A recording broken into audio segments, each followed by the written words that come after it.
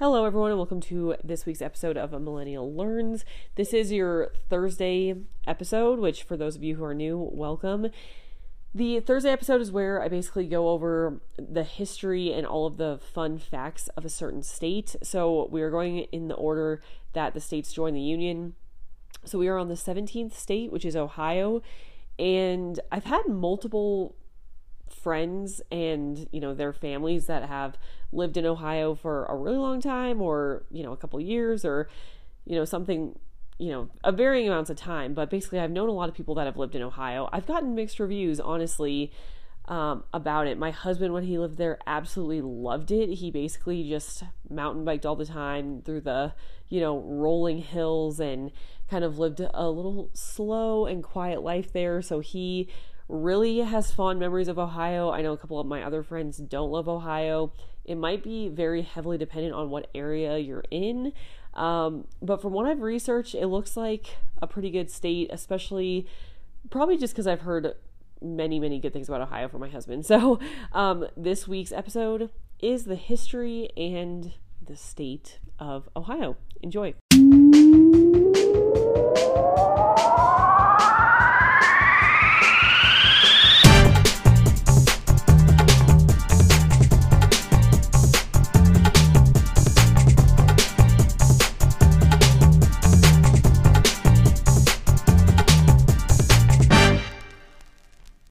Okay, so first things first, we're going to go over a few basic facts. When did it become a state? What's the capital? Why is it called Ohio? All of that good stuff before we get into the actual history of the state, so we can get like a little baseline of what Ohio is like. So, the capital of Ohio is Columbus, and it became a state on March 1st, 1803. Now, it's named Ohio because the Iroquois word, and it's spelled like they spell it O-Y-O, so I'm assuming the pronunciation is Oyo. That Iroquois word means Great River. So the Iroquois Indians began to settle between the Ohio River and the Great Lakes by around the year 1650. And so it says that it's estimated that only a few hundred lived in present-day Ohio during any one period. So there were Native Americans there, but it wasn't super heavily populated at any point, really. So, but that is where the name Ohio comes from, is from that Iroquois word. Okay, the state motto is, "With God, all things are possible." By 2020, the population of Ohio hit 11.76 million, which makes it the 7th largest population in the U.S. So pretty heavily populated. It is a big area, so, there's that, but Ohio is pretty central, in politics. The Ohio primaries are big, and Ohio is pretty central in both the geographical location and politically and things like that. So pretty big population. That's not too big of a surprise. Geography. Okay, so it is 44,825 square miles, and this little fact I had to read twice because I thought that there was a typo, but the length and the width of Ohio are both exactly 220 miles. So yeah, I did not believe that at first. I was like, that seems crazy, because again, it's like separated by rivers and stuff, but it's the exact same length as height. Now, the shape is not a square because it like dips down in the middle and stuff, but if you just go longest length, longest width, they are the same. 220 miles. Okay, it is bordered by Michigan and Lake Erie in the north, by Pennsylvania and West Virginia in the south, and by Indiana on the west.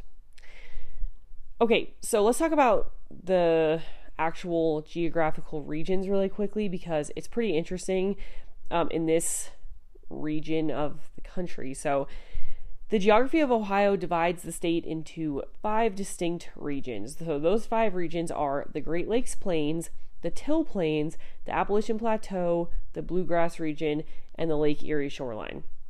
So the Lake Erie shoreline is the only one of the Great Lakes.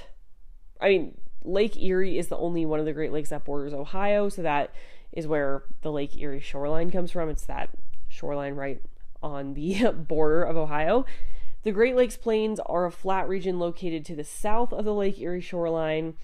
Then south of that are the Till Plains in the western part of the state. And the Appalachian Plateau is, south of the Great Plains, but on the eastern part of the state. And then the Bluegrass region is a small section in southern Ohio that is wedged between the Till Plains and the Appalachian Plateau. And I will link where I'm getting all this information in the description, so you can go check out all of that. Okay, so let's see. It says, of the regions of Ohio, the Till Plains are probably the most unusual. They were formed when a sheet of glacial ice melted and left behind sediments and debris that it held. These sediments, made of clay, pebbles, boulders, and sharp broken rocks, form rolling hills. So all that geography info was from an article called study.com. And again, I will link that. But they also point out that there's these really cool rock arches found throughout the state. They said there's at least a dozen of them, and they form these kind of natural bridges. So 3 of them that they point out are the Rock House Arch, the Rock Bridge Arch, and there's a rock arch called the Needle's Eye. And Needle's Eye seems really cool because it's a marine arch and it's located on the shore of Lake Erie. So if you're in the state, that might be a very, very good place to check out. Okay, let's move on to climate. So I always get the climate info from this website called Best Places. And so it gives like an overall comfort index, tells you basically how comfortable the state is compared to the national average. And then it also breaks down all of the different characteristics, like how much precipitation you're getting, how many sunny days are you getting, all that kind of stuff. So I do this on every state if you're new, just to have a comparison between all of them that's consistent. So Ohio gets 53 inches of rain, which is above the national average of 38 inches. There is the exact average amount of snow in Ohio. So they get 28 inches of snow a year, and that is the same as the average state. There's 173 sunny days in Ohio. The national average is 205. So basically, there's a lot of overcast days, it seems like, in Ohio. And this is consistent with what my husband told me about it. It's way less sunny. And in the winter, it's more overcast. Whereas in Colorado, you can have a day where it's snowing, and then the next day is super bright and sunny. Whereas places like, Michigan and Ohio, it seems like the whole winter is a little bit more overcast. So that's something to keep in mind if you really need the sun. The winter low is 20 degrees. The summer high is 84, so not too terrible. And I was under the misconception that Ohio got extremely, extremely humid. I think I just assumed that every state but Colorado gets very humid, because I feel like anywhere else I go, I'm sweating. But when we were looking at the East Coast states, like very East Coast, a lot of those get to, 75% humidity. Ohio does get humid in the summer, but it only gets to about 65, which seems very, very manageable to me. So if it's 84 and it's only 65% humidity as opposed to like 90% humidity, that seems a lot better. So the comfort index overall is a 7.0, which is exactly average for all the states. That's like kind of the average that they base the comfort index on. And so, Ohio hits the average. It does get pretty cold. It also gets pretty hot. Humidity's not too bad, so it's all kind of right in the neutral zone. June, September, and August are the best months to go there, the most comfortable months, and January and February are the least comfortable. Okay, now that we have gotten through kind of the basic facts here, let's go to the history timeline. Now, I got the history timeline from eReference Desk. Sometimes the timelines, I feel like, have too much information that is not needed. Sometimes they have too little. I feel like Ohio's is pretty good, so we're just going to go through this timeline and hit the major events here. So they always give a little blurb about kind of before the actual European history starts. So this says basically that about 13,000 BC, there were very early hunting and gathering people living in Ohio in the last centuries of the Ice Age that were hunting, mammoth and mastodon and things like that. by, from 8,000 to 500 BC. The hunters and gatherers had to find new ways to harvest Ohio's bounty because the climate was warming and the forests were growing in the area and things like that. And then from 800 BC to 100 AD, the Adena people became, Ohio's first farmers. They grew plants like sunflowers and squash, and it says that many of their thousands of burial mounds have survived in Ohio. The Serpent Mound in Adams County is the largest mound in the U.S. So there are some artifacts we can still find from that day and age. Then it goes into just like a general overview of Ohio, but I think we're just going to skip that because we're about to go into some depth here. So really the European history starts in 1670 when Rene Robert Cavelier explores and claims the Ohio region for France. So this is a little French area to begin with. Okay, 80 years later in 1750, the Ohio Company of Virginia claims the Ohio region for England instead of France. It takes until 1763 for the French to surrender the claim to Ohio to Britain. So it's now officially under British rule. And in 1787, Ohio becomes part of the Northwest Territory. So they did not participate in the Revolutionary War, and only in 1787 did they become a territory.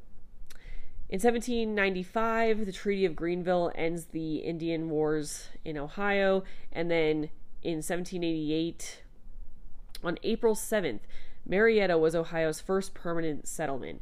It was founded in 1788 by General Rufus Putnam and named in honor of Marie Antoinette, then Queen of France. I have heard a lot about Marietta, Ohio. I think a lot of my friends who have lived in Ohio lived there. So that was actually the first permanent settlement. I was really surprised to read that. It's also interesting with these states that didn't actually start as colonies. I didn't realize how much shorter some of these timelines would be because so much of the original 13 colonies timelines were really involved with, okay, when was this first settled? When did, settlers come over? When did it become a royal colony? How did the progression of the Revolutionary War come about? And for this, it's okay, France claimed it, then England claimed it, and then it became a territory. There's not that much drama that's happening in between all that. So it's just interesting how this is a lot shorter, and we're already to, the 1800s. Okay, in 1800, the Division Act creates the Indian Territory. Now, I'll probably do an entire podcast episode about this because I've been really curious, because I was reading the first couple books of Little House on the Prairie, and when they come across, the nation and settle, they realize that they settled their cabin too close to the Indian Trail, and they were in Indian Territory. I'm assuming this is the same Indian Territory that they were kind of affected by, and so I want to do a full episode on that whole act. Okay, in 1802, Congress authorizes the formation of a state government in Ohio, and then on March 1st, 1803, Ohio is admitted into the Union as the 17th state. Now, the state capital was not Columbus at the time, it was Chillicothe, which I have never heard of, but that used to be the state capital originally when it first became a state.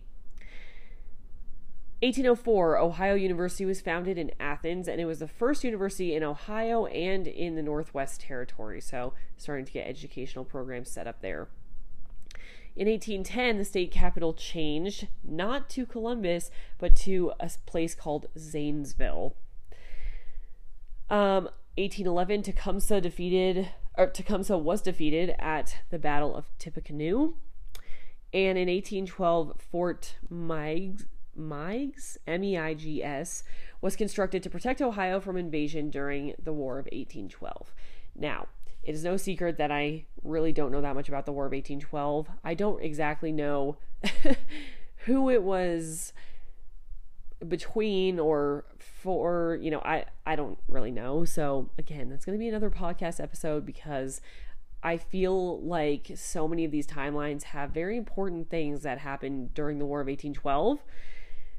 And I just have so little background about them that it just doesn't help me. Like the fact that this fort was constructed to protect Ohio from invasion during the War of 1812, I'm sure is very, very important, but I just don't really get the significance of it or why they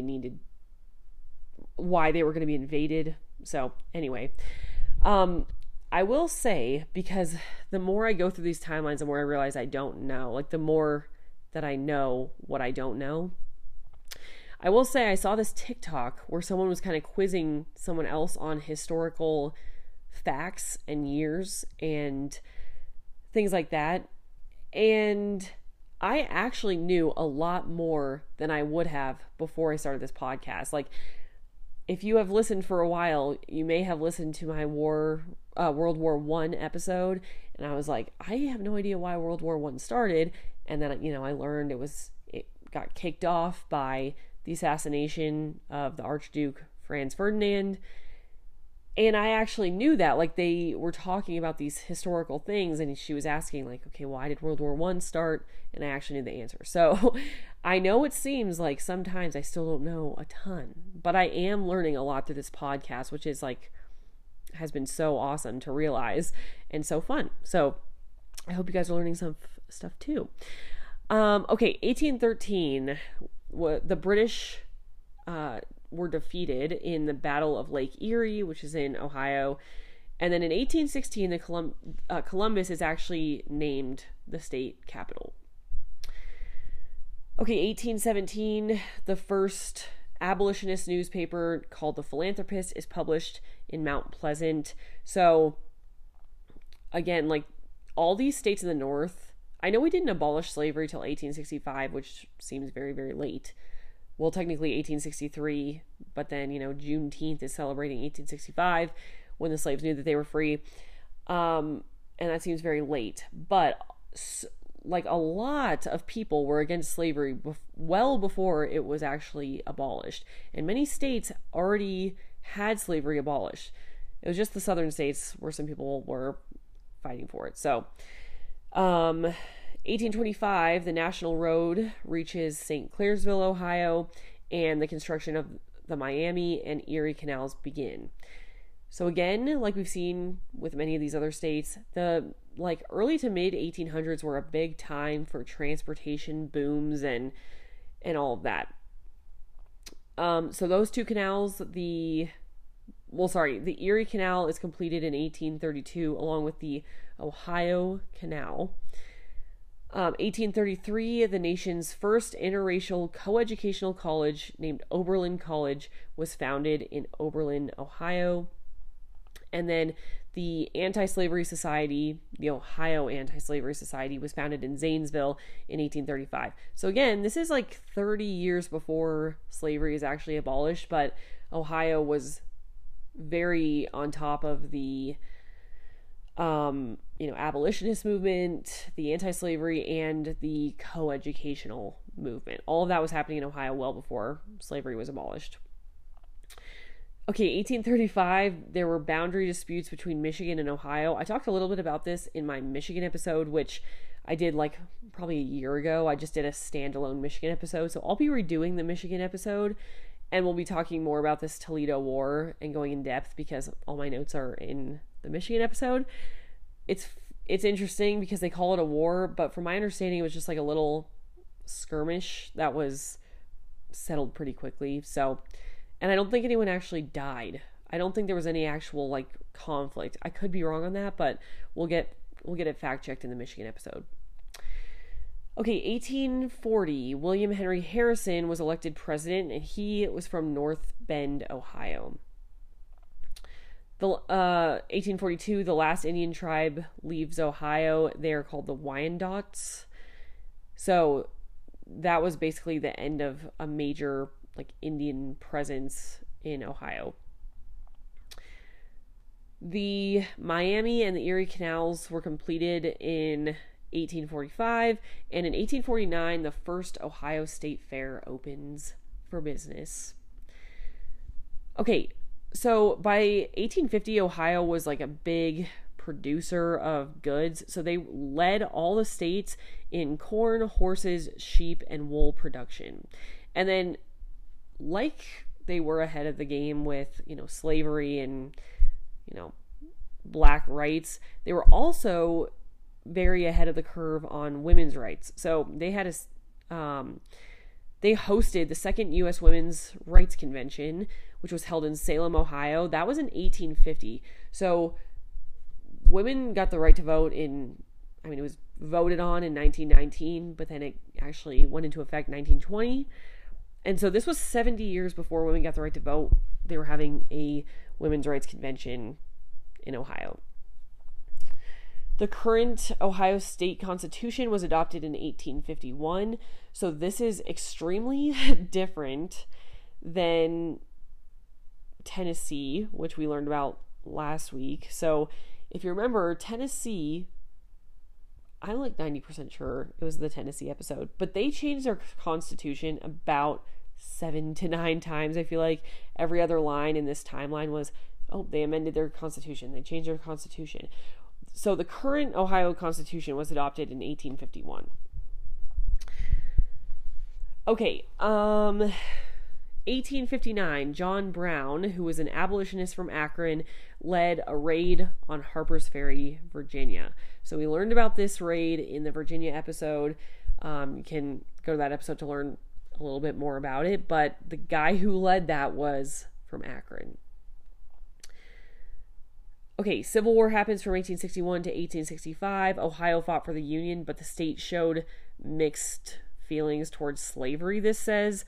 So, yeah, it's interesting because they were so ahead of the curve on, on these rights issues, and they were more progressive, but still there were, a lot of people that sympathized with the South. The State House was completed in 1861. So in the middle of the war, the Battle of Buffington Island was the only Civil War battle in Ohio. So there was only one battle here. It wasn't like a major point of the war, but they were on the Union side. Ulysses S. Grant is another Ohioan. He is from Point Pleasant, and he was elected president in 1868. The Cincinnati Red Stockings become the first fully professional baseball team in 1869. First of all, it's funny that they're called the Cincinnati Red Stockings, but interesting that they were the first professional team. Also, the inventor of chewing gum, his name was W.F. Semple. He was from Mount Vernon, and he patented chewing gum in 1869 as well. Okay, 1870, Ohio State University is founded, so very long history of that university, and Benjamin Goodrich opens a rubber plant in Akron, also in 1870. Something I just said struck me a little bit as funny, I guess. So I said, okay, Ohio State University was founded in 1870. What a long history, because, that's 150 years. I keep saying I just saw a TikTok, but I just saw a TikTok of someone saying, or maybe it was on a podcast or something, where our idea of like a long history in America is just that, like 150 years. It's like, oh, this is from the 50s, it's vintage, or this is from the 1850s, that's even longer. But then, you go to like Europe and their history goes so much further back, and like my cousin studied at Oxford, and their history of Oxford is just so much longer. It just struck me as kind of interesting that I was like, wow, 1870, that's such a long history, where all these universities like in Europe and stuff go even further back, which is just amazing. So I do want to maybe visit Oxford at some point and see all that history there. Okay, 1873. So agriculture is huge in Ohio, as we can see from a lot of the, production of horses and sheep and sheeple and all that stuff.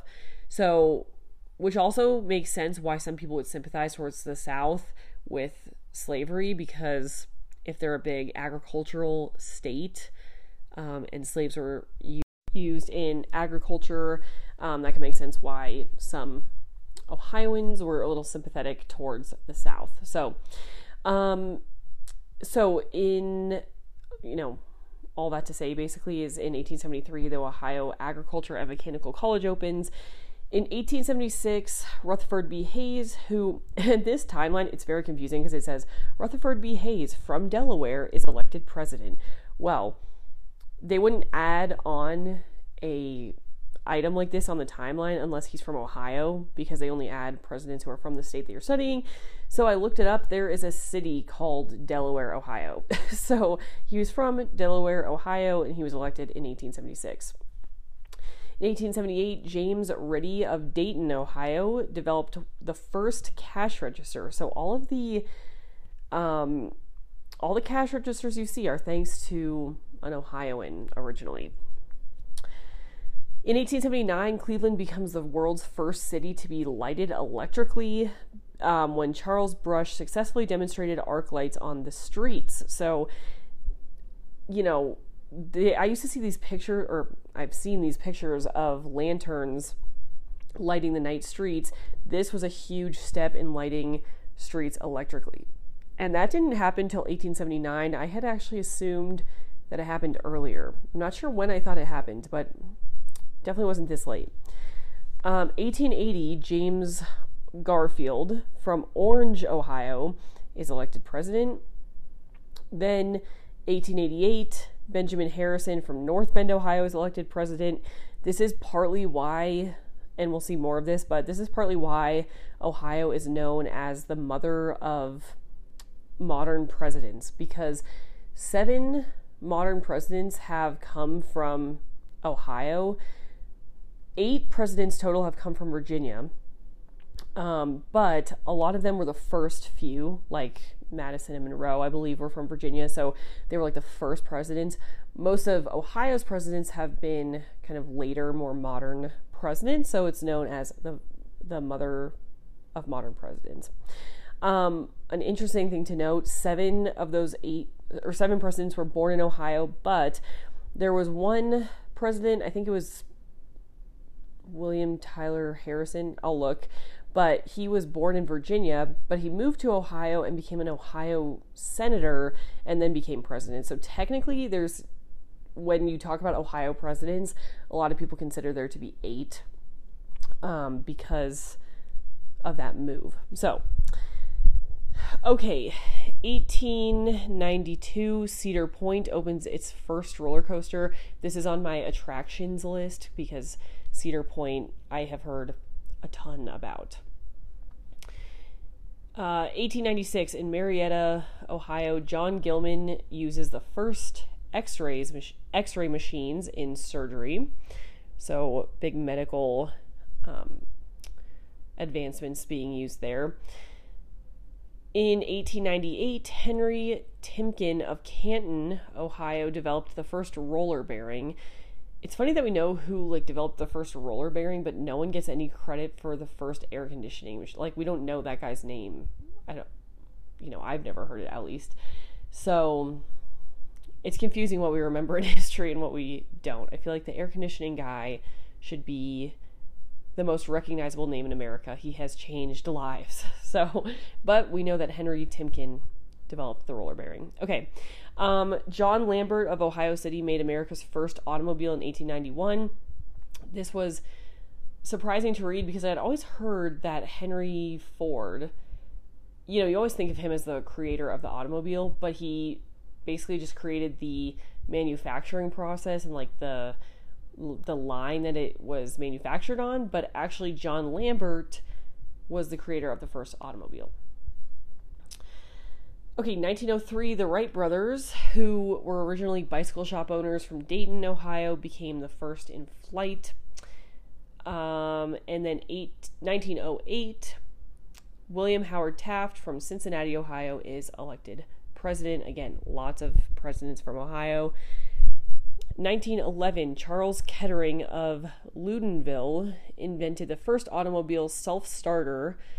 So again, lots of, like, especially in this region with, like, Michigan and Ohio, like, you kind of think of that whole region as, you know, automobile car industry. And so all of these automobile advancements really plays into that and, like, confirms that. Okay, 1913, there was a flood, or I guess it was a series of floods. They were just spring floods, but 428 people died in 1913 because of spring floods, which 428 is a lot. So I was not aware that Ohio actually flooded that much, but I guess it makes sense. But yeah, so 1913 was not a good year for flooding. The watershed districts are created and formed in 1914 because the Ohio Conservancy Act permitted that. 6,800 Ohio soldiers are killed in World War I. 1917, the U.S. enters World War I. 1920, Warren Harding from Corsica, Ohio, is elected president. And then in 1921, something called the Byng Act passes. And what that is it required students in Ohio to remain in school until graduation or the age of 18. So big emphasis on education. I don't know if this is still, like, in effect everywhere, because I know there are people who definitely get their GED or, like, drop out in other states before the age of 18. So I think this is just an Ohio specific rule, but I'll have to look more into that. Okay, 1923, Garrett Morgan of Cleveland invents the first traffic light. Again, kind of indirect, but another automobile and, like, transportation related innovation. Let's see, 1929, steel becomes Ohio's #1 industry, and this is also at the time that the Great Depression is hitting the U.S. The first state sales tax is imposed in Ohio at 3%. That was in 1934. And I don't know. I don't like taxes much, so don't think that's necessarily a good thing, but whatever. The Ohio River floods, leaving 750,000 people homeless. So that makes more sense because the Ohio River is kind of what's flooding. I was thinking that it was like Lake Erie because of the Lake Erie shoreline. But no, these floods are mostly caused by the Ohio River flooding. And while it was bad that, like, 400, whatever, let's see, how many was it? 428 people died in 1913. It is crazy that this flooding in 1937 left 750,000 people homeless. That's insane. Teflon was invented in Ohio in 1938. And then World War II happens, 1941 to 1945. About 20,000 Ohioans are killed in World War II. In 1946, the U.S. Air Force chooses Chuck Yeager, a pilot instructor at Wright Field, to test its first rocket aircraft, breaking the sound barrier in 1947. So he is from Ohio, the first man to break the sound barrier. The Ohio Department of Natural Resources is created in 1949, and then in 1953, Congress discovers it neglected to officially recognize Ohio's statehood and passes a formal resolution declaring Ohio's entry into the Union as March 1st, 1803. They never actually recognized it. So technically, until 1953, Ohio was not actually a state. So they had to retroactively recognize Ohio as a state since 1803, which I thought was hilarious. Like, it's just, when I Googled, like, what date did Ohio enter the Union, it was just, you know, it just came up with March 1st, 1803, you know, easy peasy. It's not until I read this entire timeline that I realized that there was kind of a mix-up in their becoming a state. So, technically, if we did it by actual dates, I feel like we could have Ohio kind of as our 50th state instead, and everything's just off and shifted, but instead they just retroactively recognized Ohio as a state since 1803. Okay, 1955, the Ohio Turnpike is completed. In 1958, the state motto becomes adopted, which is, "With God, all things are possible." 1959, the Ohio Civil Rights Commission is created. The purpose of the Civil Rights Commission at the time was to eliminate employment discrimination. The St. Lawrence Seaway is also opened in 1959, and then the terms of some state officials are increased from 2 years to 4 years. I don't necessarily know if that's worth putting on the major state timelines, but that also happened in 1959. John Glenn was the first American to orbit the Earth in 1962, and he is from New Concord, Ohio. The Great Seal of Ohio is standardized and adopted in 1967. Neil Armstrong of Wapakoneta, Ohio, became the first man to walk on the moon on July 20th, 1969. Neil Armstrong is also from Ohio. There's a ton of famous people from Ohio, so that list is going to be pretty long, I feel like. Okay, state income tax is adopted in 1971. The Ohio State Lottery starts in 1973. The last commuter train, this is interesting, is shut down in Ohio in 1976. So that became kind of obsolete in the 70s, and it shut down in 76. A natural gas shortage occurred in severe weather conditions in 1977. A lot of these later ones, as usual, kind of, are more focused on natural events and a significant people that died in each event. I feel like the state history always goes from very, very interesting to just very, very tragic. So, astronaut Judith Resnick of Akron, Ohio, dies in the Challenger spacecraft explosion. That was in 1986. The Rock and Roll Hall of Fame opens in Cleveland in 1995, the year of my birth, which is kind of cool. And 1998, John Glenn, at age 77, became the oldest American to travel into space. I didn't know that he went when he was that old. I thought that they really capped the age on it because I know it's super hard to become an astronaut and they need to be super physically fit and stuff. Probably because he had gone before. That makes more sense, that they would let him go again. But 77 is very old to be going into space. That's pretty crazy. Okay. We're getting into the 2000s. In 2001, Ohio ranked in the top 10 in the country for growing all of these things: corn, oats, winter wheat, soybeans, sweet corn, tomatoes, cucumbers, grapes, strawberries, raising chickens, hogs, and pigs, producing maple syrup, and many dairy products. This also says New York terrorist attacks led to a flurry of anti-terrorist activities throughout Ohio. That is very vague. So we'll probably at some point do a podcast about 9/11 and the impacts of 9/11 and all that stuff. But I don't know really why it's worth adding to this timeline if it's going to be so vague. But whatever. Okay. The Ohio representative, or former representative, James Traficant, was sentenced to an 8-year prison term for corruption in Ohio. That was in 2002. In 2006, voters banned smoking in public places. I'm trying to find... the other ones are pretty much just gunmen, homicides, or lawsuits, so I don't feel like getting into those. So yeah, that is pretty much the history of Ohio without all the depressing stuff in the 2000s. I'm sure something really good has happened in Ohio in the 2000s, but none of that is listed here. Instead, I'm going to go into 7 fun facts about Ohio.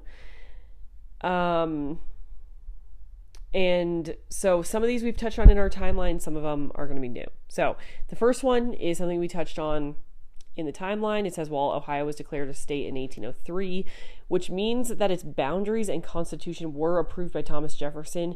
It didn't actually get the presidential stamp of approval until 1953, and Eisenhower signed and backdated Ohio's admittance into the Union. So that's the actual logistics of how it never got approved, is that it didn't have the presidential stamp.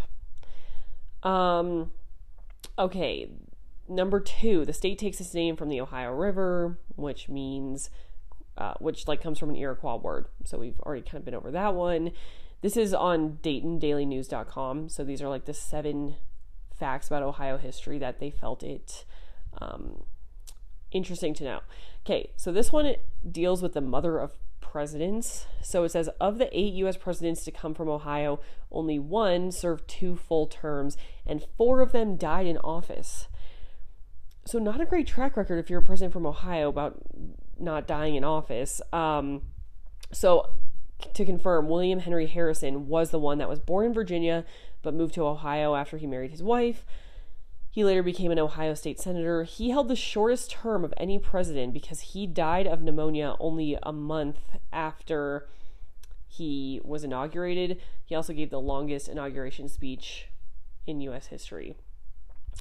The 7 other presidents are Grant, Hayes, Garfield, who was assassinated while in office, Harrison, McKinley, who was assassinated, Taft, and Harding, who died of a stroke while he was in office. So that is why it's called the mother of modern presidents. Okay, number 4 is that Ohio is a swing state. It's often said that Ohio is the decision state when it comes to presidential elections. Only 8 presidents have lost in Ohio and won the presidential race. The last U.S. president to be elected without winning Ohio was Kennedy in 1960. Okay, number 5 is called mound builders. So ancient tribes of mound builders left more than 6,000 burial mounds and forts throughout the Ohio region. The Miamisburg Mound is the largest conical burial mound in the state and possibly in the eastern U.S. Okay, it says all roads lead through here. There's a slogan about Ohio, which is the heart of it all.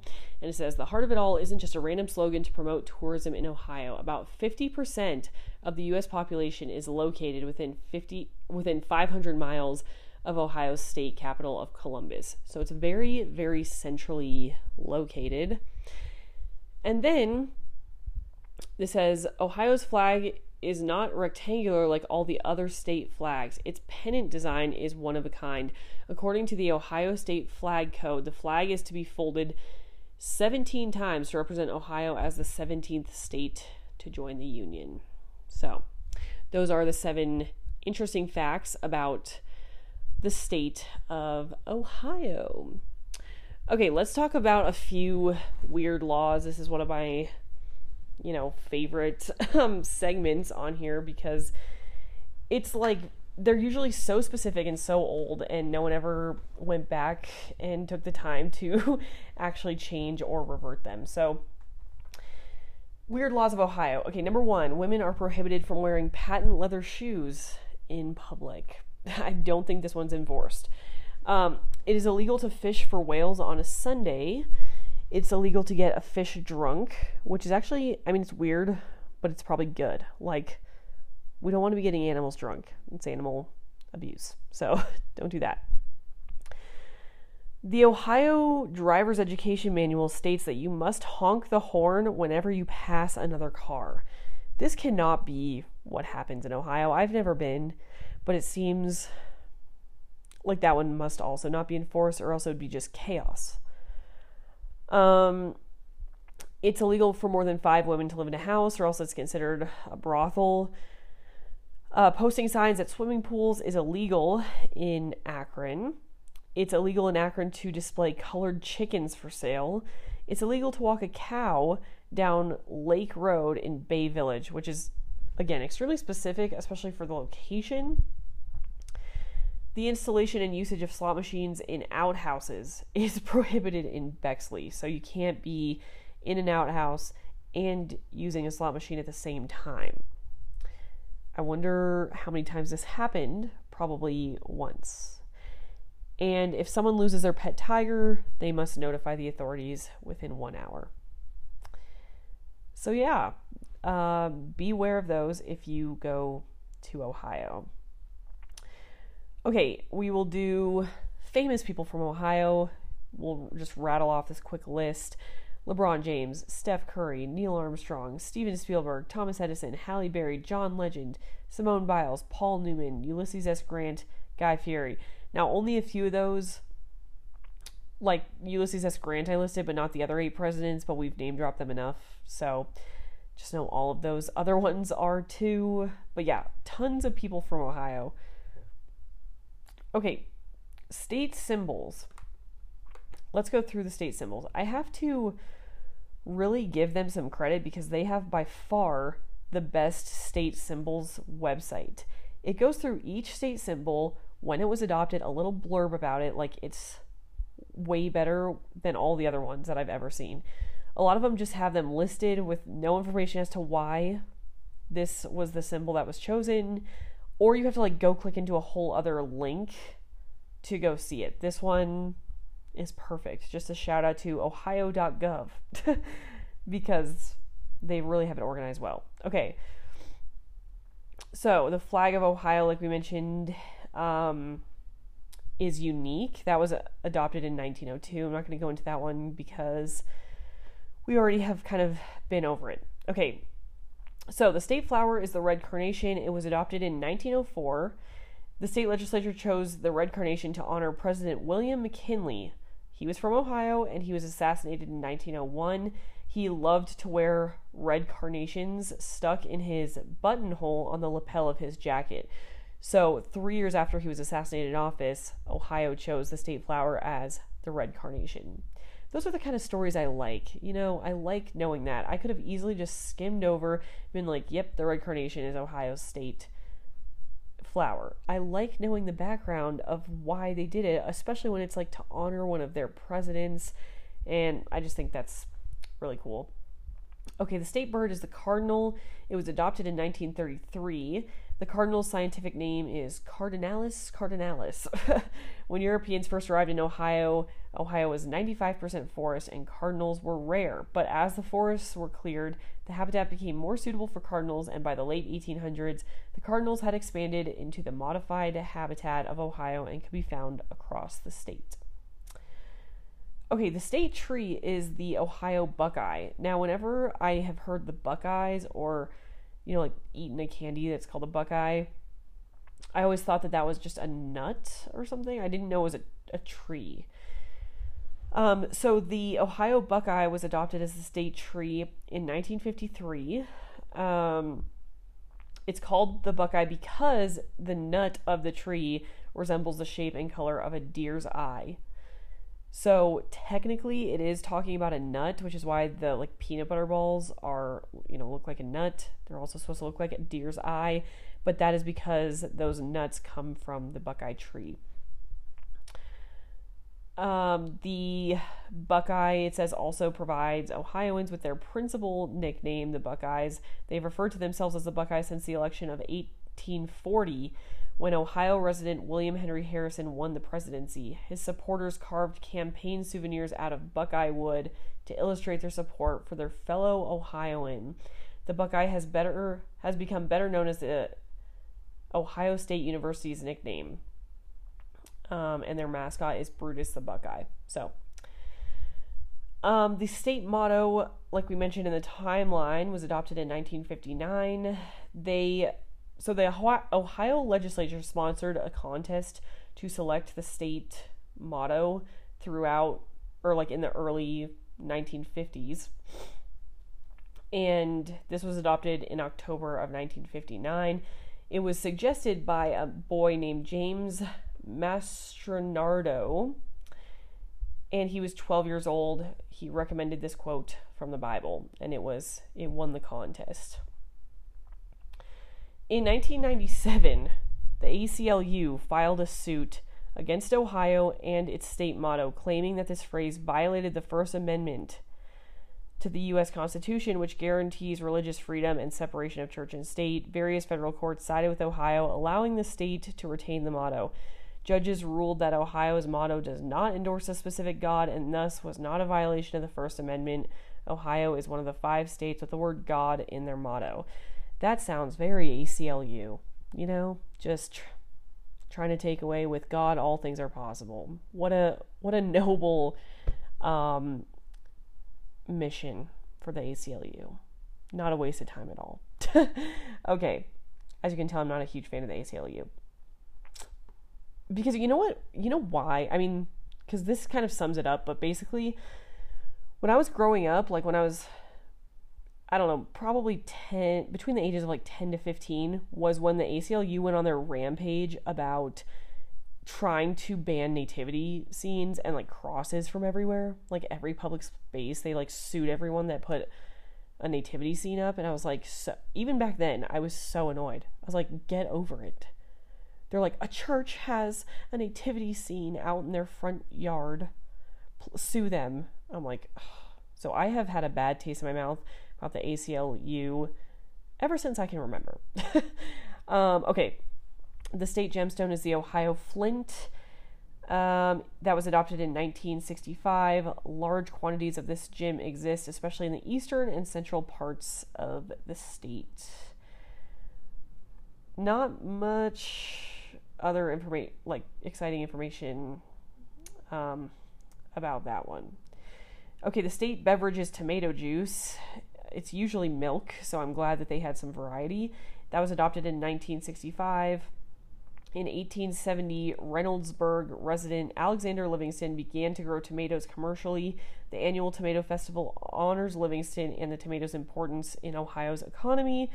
Farmers grow tomatoes across the state, and it says that the heaviest concentration of tomato farming takes place in the northwestern quadrant of the state, and so they're just producing a ton of tomatoes, and they wanted to honor that with their state drink. I bet they have a lot of, what are those called? The drink that people have in the morning that's like tomato juice and vodka. It's not a mimosa. Why am I blanking on what that's called? A Bloody Mary. I bet Bloody Marys are super popular in Ohio. Okay, the state song is called Beautiful Ohio. It was adopted in 1969. It talks about how beautiful Ohio is. The state insect is the ladybug.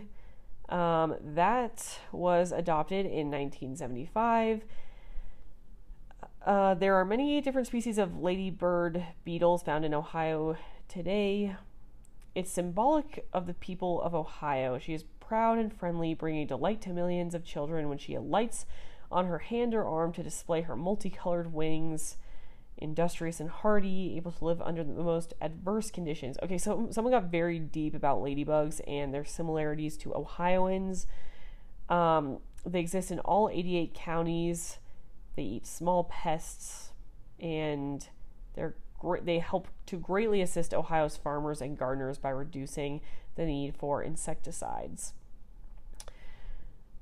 The state wildflower is the white trillium. That was adopted in 1986. It is known as the wake robin, the snow trillium, the great white trillium, or the large white trillium. It exists in all 88 counties. The state mammal is the white-tailed deer. That's pretty standard across a lot of states. That was adopted in 1988. It's been very important in Ohio's history. It says that they have been in Ohio since the end of the last ice age, and the native people used the deer meat for food, the hide for clothing, the bones and antlers for tools. All that. Europeans considered deer to be very valuable. They used deer skins in barter and trade. The slang term buck, referring to $1, dates to the time when deer skins were used to trade and barter for supplies. So that is, it makes sense that the white-tailed deer is their state animal. My notes keep hopping around. So, okay, the state reptile is the black racer snake. That was adopted in 1995, and it just is because of the prevalence in the state. It kills various types of rodents that can cause damage to farmers' crops. The state fruit is the tomato. That's pretty self-explanatory. After the drink is the tomato juice, but it wasn't adopted as the state fruit until 2009. The state native fruit is the pawpaw, which was also adopted in 2009. It's a little-known fruit that has experienced a resurgence, it says, with many Ohioans growing, selling, and eating their own pawpaws. The pawpaw is North America's largest native tree fruit, and its trees are found throughout all of Ohio. I need to look up what this looks like because that's kind of interesting. I've never heard of a pawpaw. Well, except for in Jungle Book. So, like, if you eat the big pawpaw, or whatever, however that song goes. Okay, the state frog is the bullfrog. That was adopted in 2010. It's the largest frog in North America. It can be heard up to a mile away. They're found throughout Ohio, and the life expectancy of the bullfrog is between 7 and 9 years. This is like what people will eat the legs of in restaurants, is the adult bullfrog, which is what their state symbol is. Okay, that is all of them. Very interesting. I really liked how it said all the background of these state symbols. Okay, then the last thing we're going to go over is the attractions, things that you should see, top-rated attractions if you go to Ohio. Number 1 is the Rock and Roll Hall of Fame, as we mentioned, that got established. Number 2 is the National Museum of the U.S. Air Force, which would be a very interesting one to go see. Cedar Point Amusement Park, which I've heard so many things about from, like, all my friends who have gone to Ohio. They all talk about Cedar Point. Like, it has the most amazing rides ever. So I kind of really want to go to Cedar Point. Number 4 is Hocking Hills State Park, which looks really pretty. They have waterfalls and just really pretty nature drives. Number 5 is just generally Amish country, because there are a lot of Amish people that live in Ohio in the more agricultural parts, so that makes sense. Columbus Zoo and Aquarium is another big tourist attraction that's top rated. There's a Cincinnati Museum Center, which also gets very good, very high ranking reviews. There's Franklin Park Conservatory and Botanical Gardens, so you can go see. It says it's year-round, and it has a lot of indoor and outdoor exhibits of plants and flowers. There's Cincinnati Art Museum. There is Stan Hiawatt Hall and Gardens in Akron, which looks beautiful. Fountain Square in Cincinnati, Ohio is kind of a famous touristy area. They have an ice rink in the winter and some outdoor coffee shops and things like that in the summer. They have a scenic train ride, which is like more my speed. I don't really care to go to the city areas as much. I want to go to the, I can't pronounce this, Cuyahoga Valley Scenic Train Ride. That is where you'll find me if I go to Ohio. And then the West Side Market is a big tourist attraction with a bunch of different shops and everything, and it looks very cute. So that is all for the Ohio episode. I hope you enjoyed, and let me know if you are from Ohio, if you've been, the best things to do in Ohio. I always love to hear feedback on if something is like rated the top tourist attraction or something, and you've gone and been like, no, that area sucks, or like they left this place off the list or something like that. I'm always interested in hearing. So that is all for today's episode. We'll be back on Monday with another episode. I've been debating what I should be doing for the Monday podcast, and I think I gotta do it. I gotta do an episode about Roe v. Wade. While I'm tired of hearing about it, I think I need to do my own input, because I keep seeing these terribly logicked and reasoned out arguments on social media, and so I've been collecting screenshots of things that I think are absurd in order to make people's points. One of them was like, hey, if we can't get abortions, maybe women should all get guns. Maybe we should arm all women. And I'm like, yeah, that's what conservatives have been saying for like years. And you think this is some big own that you're having. Like, I don't understand. Some people are like, I have a bright idea. Let's go on a sex strike and practice abstinence. I'm like, yeah, that would be a good idea. Anyway, I think I need to actually do an episode about it because it's just gotten me fired up in the last few days. All right, well, I hope you enjoyed this episode, and I will see you on Monday for another podcast. Have a great weekend, everyone, and happy 4th of July. Bye, everyone.